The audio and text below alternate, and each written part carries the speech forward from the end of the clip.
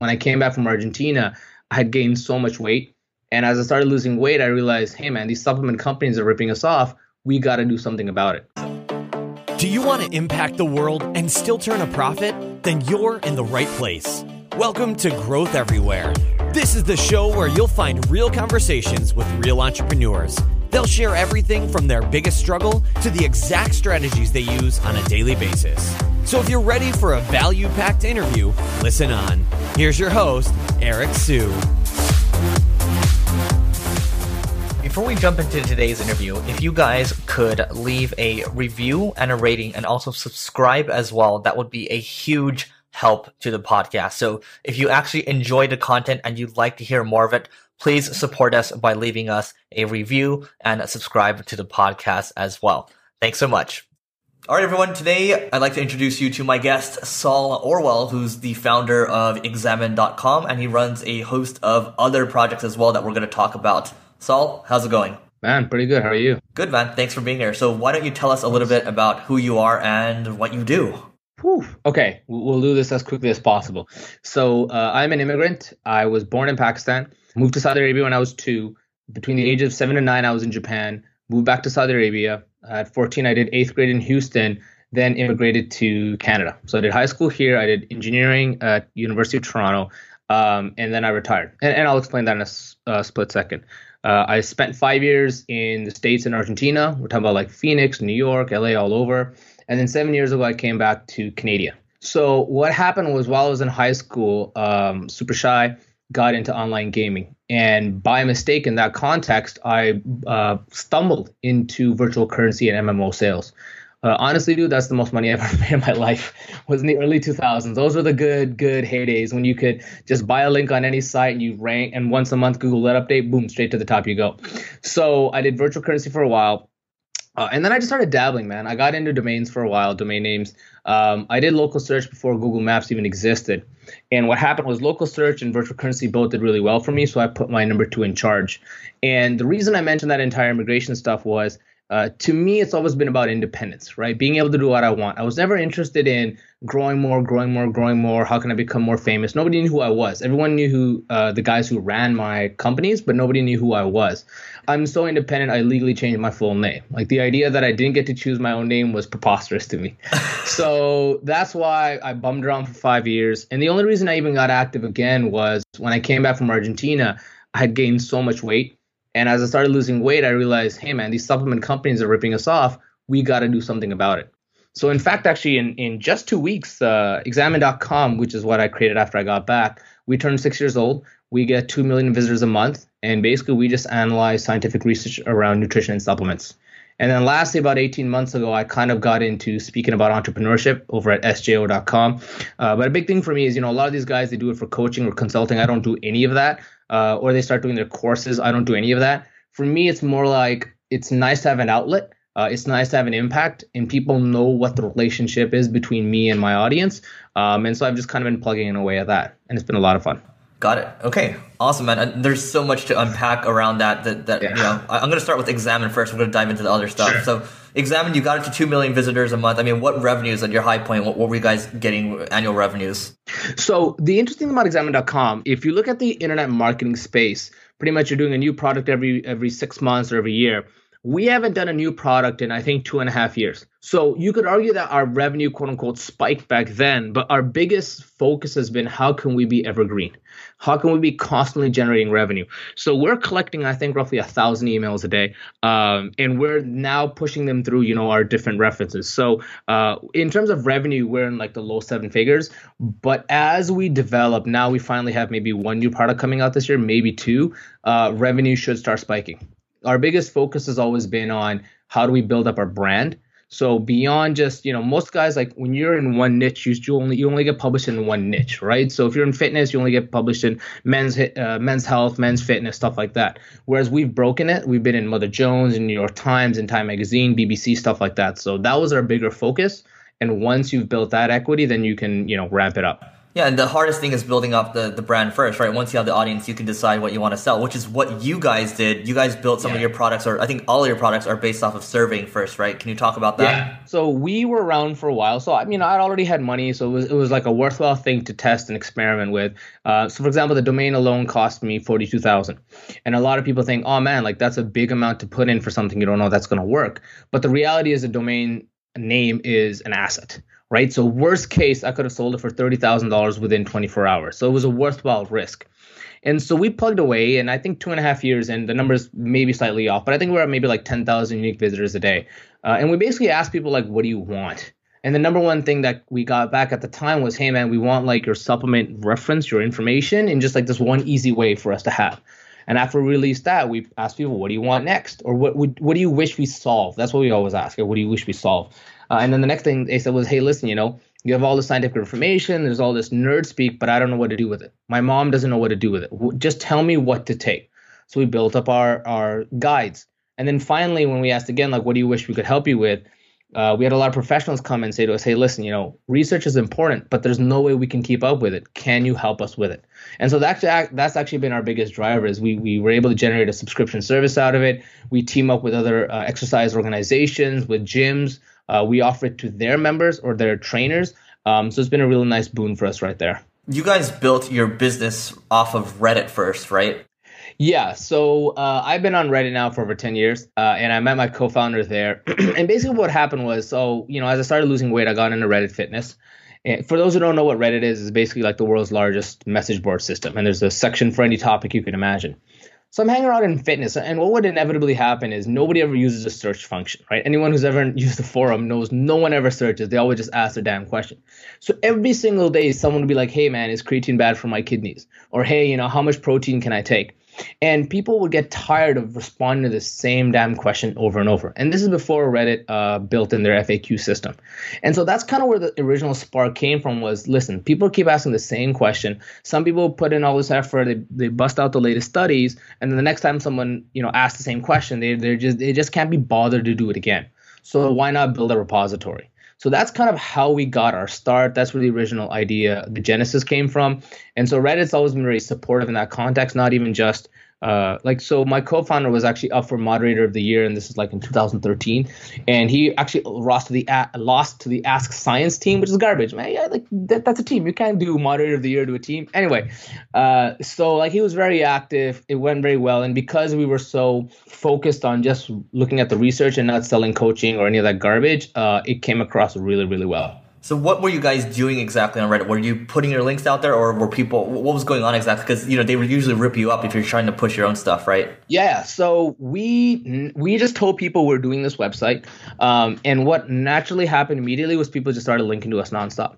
So part of the problem with Reddit is people try to push their stuff, or they're not part of the community. They come in, they drop their links, and they leave. But because we were part of the community, everyone knew who he was. Everyone knew who I was. When we said we're doing this projectexamine.com, they didn't think, oh, these guys are on Reddit just to spam us, right? We both had like 100,000 plus karma. We've been around for a long time. So it was a very symbiotic thing. So if someone asked for creatine and we put down a link, no one complained. But inevitably what happened was if somebody would ask about creatine, someone else would put a link before even we had a chance to do it. So it's one of those things where we solved the problem they needed, and the job that needed to be done, we did it for them. So they were more than happy to spread the love to us. It's interesting because you talked about, building a brand up first, but in a sense, you and your co-founder were building up a brand / community within Reddit, right? Yeah, we had a reputation, right? We wrote our reputation to wherever we could. And what's hilarious now is like I post frequently in Reddit Entrepreneur, for example, and my username is my old legal name, so it has nothing to do with Saul or anything like that. And so occasionally people will be like, hey man, what have you done or what have you built? And I'll mention examine.com, and man, people get seriously excited about it. They're like, oh, I love your site. I found it on Reddit. I had no idea you were a Redditor. So it's even once it eventually reaches that stage where everyone has spread it so much that people don't even associate you with it anymore. They just associate Reddit with it, or they just spread the word for you. From an SEO perspective, I mean, you guys do epic content, it's evergreen, and I just Googled right here, creatine, and you guys are ranking number 5 for it. So how are you guys ranking for all these crazy keywords? So, I mean, it's two things. One, too many people are just so focused on content generation when that's never been the problem. There's so much damn content on the internet that no one is impressed by you generating new content. So similar to kind of like what Brian Dean does with Backlinko, we're far more focused on updating our existing content than always pushing out new stuff. And so what happens is, let's say every 6 months we update Creatine, we add another 30 references or another 50 references. Instead of generating backlinks to this new page on Creatine, it's all going to the same damn page.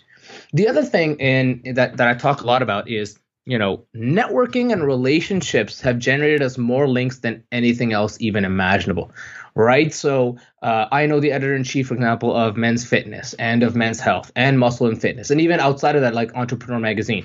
And it all happened because we reached out to them, we built up these relationships, and now they're more than happy to send links to us, right? So we came in and we said, hey, listen, we can help you clean up with your supplement section, or we can be your expert source. Let me know how we can help. And this took years, right? But it was real relationships, it was real friendships, and that just spans links forever and ever. And as authority rank comes into factor, you want to get mentions and links from mainstream media and whatnot. So we've got those up the wazoo. So that was kind of the structure. And the last thing is, we always pre-promote, similar again to what Brian Dean does. Anytime we have anything coming out, we'll research who's been talking about that topic, and we'll say, hey, listen, this is what we're generating. And what's kind of nice is once you got size, man, you just email your list and it just generates 50, 100 tweets, and it just generates backlinks for you automatically. So it's one of those things that you work hard, but once you reach that momentum, man, it doesn't stop. Cool. So tell us about one big struggle you faced while growing Examine.com. So actually the biggest struggle by far we had was, who the hell are we? Right? So I'm a computer engineer. I didn't do any of the research because that's not my forte, but I'm a computer engineer. My co-founder had just finished his dietetics degree, which is for registered dietitian. And he was actually going to do his PhD when I convinced him to join me.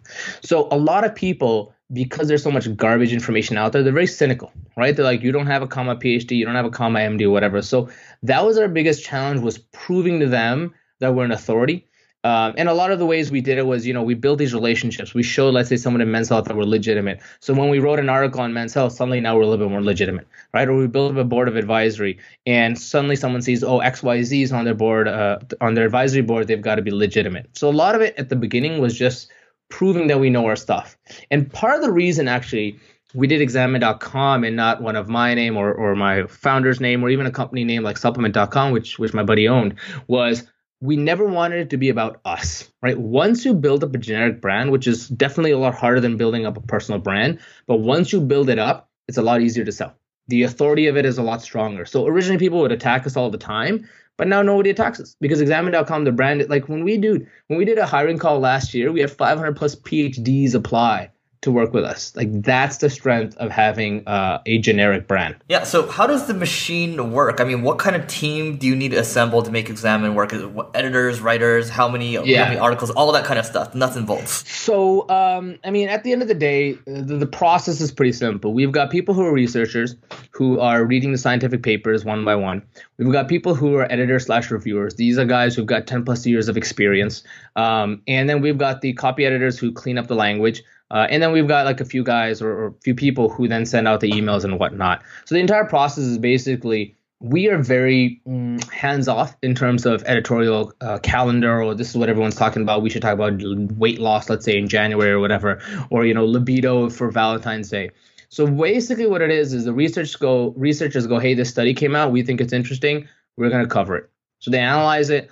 They work with the reviewers to figure it out. One of the things is, because research can be so esoteric and the breadth and depth is massive, we have a lot of contractors. So we have maybe like 30, 40 contractors that we need. So for example, let's say we're writing about St. John's wort, which is a supplement.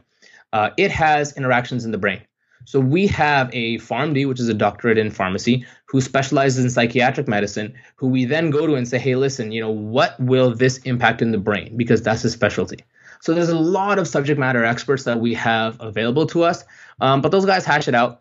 It then goes to the copy editors. They just clean up the language and they work with the reviewers to make sure that the original gist is still there, and then we push it out. And the best part of it is I have literally I'm not really connected with Examine.com anymore, but I have literally no idea what's coming out until it actually sent out an email, and I receive an email and go, oh, wow, like today we talked about brown fat and temperature control. Giddy up. Why not? Got it. Cool, man. I'm going to start to transition away from Examine, but one more question, actually 2 more questions here. How did you guys go about finding these contractors? I'll say for me to find great writers, for great marketing writers, sometimes I just go to ProBlogger. Yeah, for sure. Dude, honestly, you just look for other people who are doing work but are anonymous and nobody ever knows about them. Like I was talking to a friend earlier this week, and he was talking about how is he going to find great people to do outreach. And his solution was to go find people who have podcasts that have very low traffic, but have done maybe 100 plus podcasts. Because there are people who are used to doing cold outreach and stuff like that. So for us, there's so many people out there that are analyzing nutrition research, but they've got maybe 100 visitors a day. They're essentially nobodies. To sound like a jerk, they don't have that much of an audience. So we come by and we say, hey, listen, you've got your body of work. We like what you're doing. This is what we do. Come join us.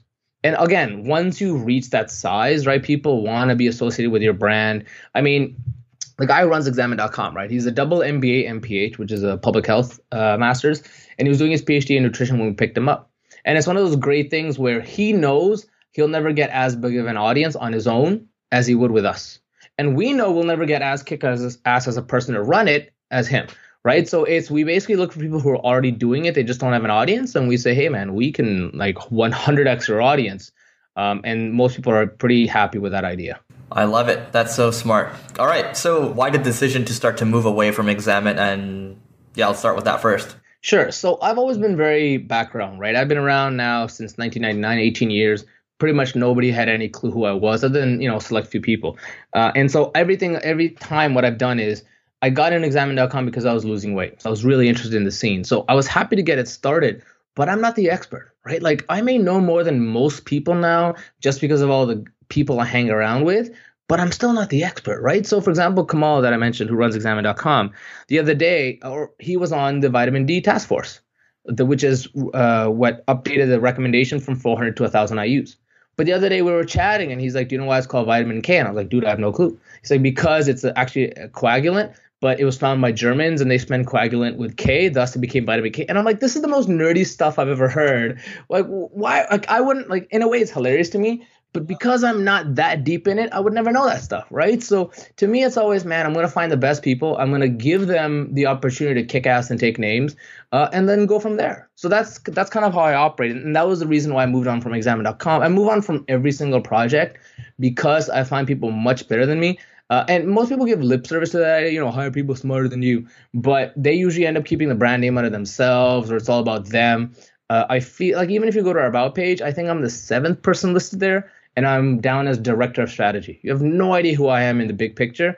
And I kind of like it that way. Cool, man. And so Kamal is your co-founder? No, so Kamal is actually not my co-founder. So Curtis is my co-founder. And when we actually started, the relationship was, listen, Curtis, all you do is the research and I'm going to take care of everything else, be it web design, web hosting, customer service, everything else, even editing at the time, I'll deal with it.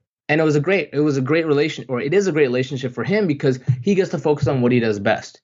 And then eventually I hired Kamal in because Kamal had a larger view of it. So Curtis still is there plugging away at research. He's so happy. He has nothing to worry about. He doesn't have to worry about emails or anything like that. He just does research. Whereas Kamal gets more of the bigger picture, so he becomes in charge. And man, I got to be honest, Kamal had been running Examine.com for 2 years before I even met him. Like we'd Skype maybe a few times. But to me, it's also, man, if you're doing your work, I don't care how you're doing it. I don't care when you're doing it. I don't even care if you outsource it. As long as the quality of the work is good and shit's getting done, man, giddy up. Let's do this. Yeah. My thing is, hiring operational people or GM kind of people to groom them up and take over. So, for you, how do you do it? Do you give them a percentage profit sharing? How does it work exactly to incentivize them? So the two biggest things I do is I pay them more than I pay myself. So they know that I'm serious in regards to them being the man or the woman. And again, I make them the face of the company. So everyone who joins Examine.com, who joins on the list, reads anything that we've written or follows us on social media, they think Kamal is the man. And Kamal is the man, but they think that Kamal's the owner. So he's got that thing where, and so let's say the largest training organization in the US is NSCA, the exercise one. He gets invited to speak there every year. And ASM is the second biggest. He gets invited to speak there every year. So that kind of exposure he gets everywhere in the nutrition and fitness world, men's health, men's fitness, all of them. And that's kind of what motivates them. And they know that even in the background, anytime someone asks me to do a podcast or interview or anything that's fitness related or nutrition related, I always push them to Kamal and Co. So they know that I've got their back. And that really, really is great for loyalty because everyone wins that way.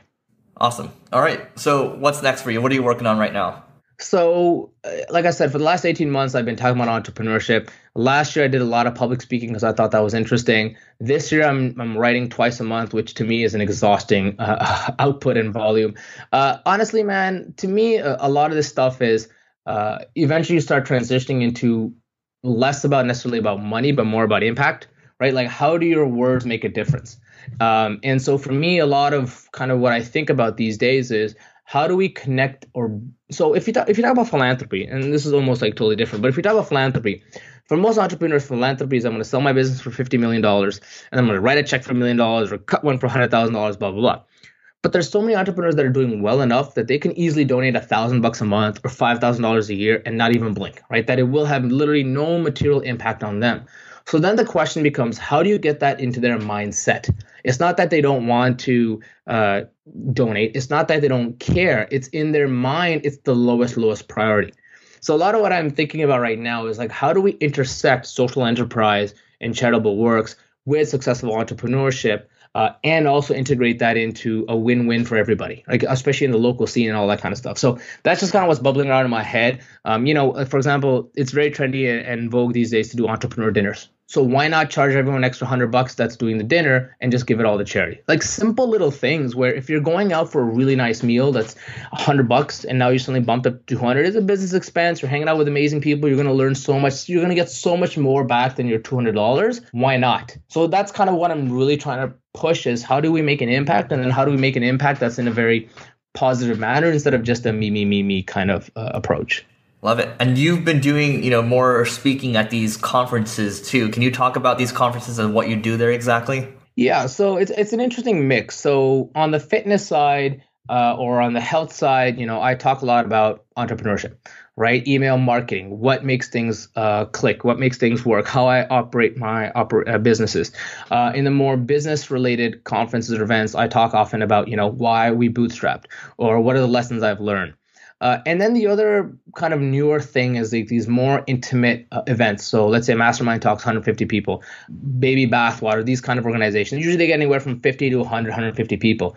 So the nice thing about these is there's a lot of curating going on, a lot of vetting going on. So for example, Mastermind Talks, Jason Ginyard, he approves less than 1% of the applicants to come.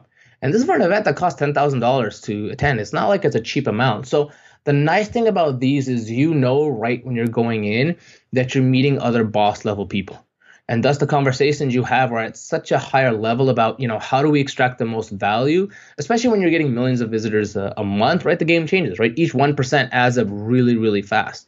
So I've been enjoying those, but the latest thing that's starting to happen a lot with entrepreneurs is like really, really little private invite only events in which you just gather 10 people. You go to you can go to an island, you can go to do an adventure trip with them, spend 4 or 5 days. I was just talking to someone who invited me on a yacht trip for a week. You just hang out with like 8 to 10 people, maybe 12 people, and you really get to go deep. And the awesomeness with that, especially for someone like me, is, I'm not here to maximize every single dime I can make. It's more about what kind of interesting humans can I meet and where can we go from there. So my favorite example is I met this guy and I was telling him like, yeah, man, he's in Toronto. Like, yeah, I really want to get my pilot's license. And he says, hey, man, I've got a plane. I don't get the minimum number of mileage I need every year on my engine. You can use my plane for free. Just pay for the gas and the instructor. OPS, I know a great instructor. And I'm like, giddy up. This is the life. So a lot of interesting doors open out of that, especially when you're not necessarily just chasing the next joint venture or where the hell else that, will just monetize for you. Cool, man. Yeah. That's awesome. And so what are some conferences that you'd recommend to some people in the audience? Ooh, can I even take a mulligan on this? Because I know if I forget one of my friends, they're going to send me an angry email or letter and say, dude, what the hell is wrong with you? Honestly, it depends on each industry. My favorite way of doing it is talking to people I know who are ballers and just be like, hey, man, what's the next event you're going to? In fact, if you just tweet out, most people will answer that question. And inevitably, you'll find the most random, interesting events that you would never, ever consider. That's exactly what I did. I mean, I emailed Noah, right? I was like, okay, what events are you going to? What are must-haves? And he's like, okay, go check out these. And then that's how I ended up getting connected with you because I was looking into one of the conferences that he mentioned. That's right. Yeah. So Noah and I both spoke at 212 last year. So it's just this kind of stuff, right? Where asking people for recommendations, I find, is far more fruitful, especially people that you respect or follow, because they're usually connected to someone who's, if they're not going, someone else that they like is going. Love it. Okay. Cool. What's one big change you made in the last year that's impacted either you or your business in a big way? I've always been pretty calendar oriented, but my buddies who created the 5 Minute Journal, they created something called the Productivity Planner. And it's really simple. It's basically, these are my 5 tasks for the day, and you do it at the end of, or you can do it at the beginning of the week or at the end of the week, whatever you want. And so the way I've structured my Fridays is basically I don't work on Fridays. I just meet with people, or I read and write. So at the end of Friday, basically, I sum up my entire week, and then I figure out what do I need to do next week. And basically, when I sit down on Monday, because I refuse to do any kind of work on weekends, when I sit down on Monday, I know exactly what are my main tasks for the week, at which point now your brain space is freed, right? The more you're stressing out, the more things you have to juggle in your brain, the more exhausting I find personally, especially creativity-wise. So that's been a huge, huge boon for me. I'm looking at Amazon right now. Is it $25? I think so. It should be like a black book with like gold lettering or white lettering. You can find it at intelligentchange.com. I know they sell it directly. That's what, I've been using the 5 Minute Journal for 3 years now, and it's just awesome. So smart because I just it's like recurring revenue for them, right? So it's great for them. So actually, one of the best uses I found for the 5 Minute Journal was actually through Alex. So UJ and Alex are the 2 co-founders. And what Alex and Mimi do, his wife, is they actually share their 5 Minute Journal at the end of each night. And I find it's a great way for me to connect with my woman where, she's been busy or I've been busy. We've been running around, blah, blah, blah. Even when we travel, we just take, with one of us traveling, we just take pictures of it and we send it to each other. But it's a great, great way to be like, oh, this is what the person was interested in for the day or looking forward to it. This is what they were able to do. This is what they really enjoyed. Awesome. So that's my one random recommendation for 5 Minute Journal. It's great for when you're in a relationship. That's huge. All right. And so we were talking before the podcast even began about a book. So what's one must-read book you'd recommend to everyone? So, you know what? I'm going to do my little mini rant again. I don't get these articles, these listicles of like 42 business books you got to read. I cannot fathom what you'll learn from book number 9 that you'll learn from book that you haven't learned in the first 8 books, much less what the hell is book number 41 going to have that you haven't learned in 40 damn business books. So my favorite kind of books are biographies. And in general, I find great comedians have great biographies. So George Carlin has a great one. Steve Martin. I don't know if you've heard of the book So Good They Can't Ignore You by Cal Newport. It's actually a quote by Steve Martin. Be so good they can't ignore you. But if there's one I would like to recommend, it's called The Power Broker. It's by a dude named Robert A. Caro. It's about a man named Robert Moses, who was arguably the most influential and powerful man in New York City in the last 100 years. Like FDR tried to get, when he was governor of New York, he tried to get him fired. He failed. All the bridges, all the tunnels, the subway system, the parks, the pools, all the beaches around Niagara Dam, they were all built because of this one guy. And what's fascinating about him was that he never cared for money. He was only chasing power. And so he died pretty broke, but he had amassed this huge network. So it's just fascinating about this one man's drive for it and the relentless nature that he pursued to get to it. Love it. Okay. And what's one, let's say, blog or podcast that you tune into every day? So one blog actually that I find, so I like blogs that, make me think. And if I can pop out 2, one of them would be Farnham Street. It's run by my buddy Shane Parrish, and about 2 to 3 times a week, he basically analyzes a big topic or a big idea from a variety of books that he reads. One of his favorite guys to cover is Mr. Munger, who's Warren Buffett's right-hand man. I find if you want to talk about like efficiency or optimization, that's a great site to read. The other one I love to recommend is Ribbon Farm. So Ribbon Farm is basically started by this dude, Venkatesh Rao, about, I think, 5 or 6 years ago. And basically people pop in with their essays on the most random topics. And it's one of those things where you have no idea what you're about to read, and it goes into an absurd amount of depth, but it's fascinating. So like one of the recent articles was on strategy. And to me, this one little idea was this genesis was fantastic. So he talked about, Big Blue defeated humans at chess. And then everyone was like, oh, Go is going to be the next thing. And then Big Blue or Watson, whatever, was able to defeat humans at Go, right? And so now it's defeated us at all these things. But the guy was saying, like, you know what? Those games are nothing compared to something like StarCraft. Right. Because you take your one turn at a time. StarCraft, you're doing 100 different things at a time. That's real. And he was talking about in the picture of strategy, right? He's like, that's real strategy. And one of the things they found out was the smartest strategy was not to try to predict what the other person is going to do, but to do random events that they may do, and then build your strategy based on that. And then eventually you get your greatest strategy. So it's this fascinating different view of, instead of trying to think your opponent's a genius or is going to do the smartest thing, you just figure out what are all the things they can do, and let me go with the one that works the best. So that was one. But even someone like Taylor Pearson, who writes some really fascinating essays, he is the last person to post on Ribbon Farm, which I think was today or yesterday. So Ribbon Farm is one of my favorite sites because you have no idea what you're going to read next. But it always is some interesting long form stuff that's going to inspire creativity inside you. Incredible. I think we could go on forever, Saul, but in the interest of time, I'll probably have to have you on again. But what's the best way for people to find you online? You can find me at sjo.com. That will then link to my Facebook and Twitter. I'm relatively easy to contact as long as you're not an insufferable human being. I am more than happy to connect and talk with interesting people. All right. Awesome, man. Thanks so much for doing this. My pleasure, my man. Thanks for listening to this episode of Growth Everywhere. If you loved what you heard, be sure to head back to growtheverywhere.com for today's show notes and a ton of additional resources. But before you go, hit the subscribe button to avoid missing out on next week's value-packed interview. Enjoy the rest of your week, and remember to take action and continue growing.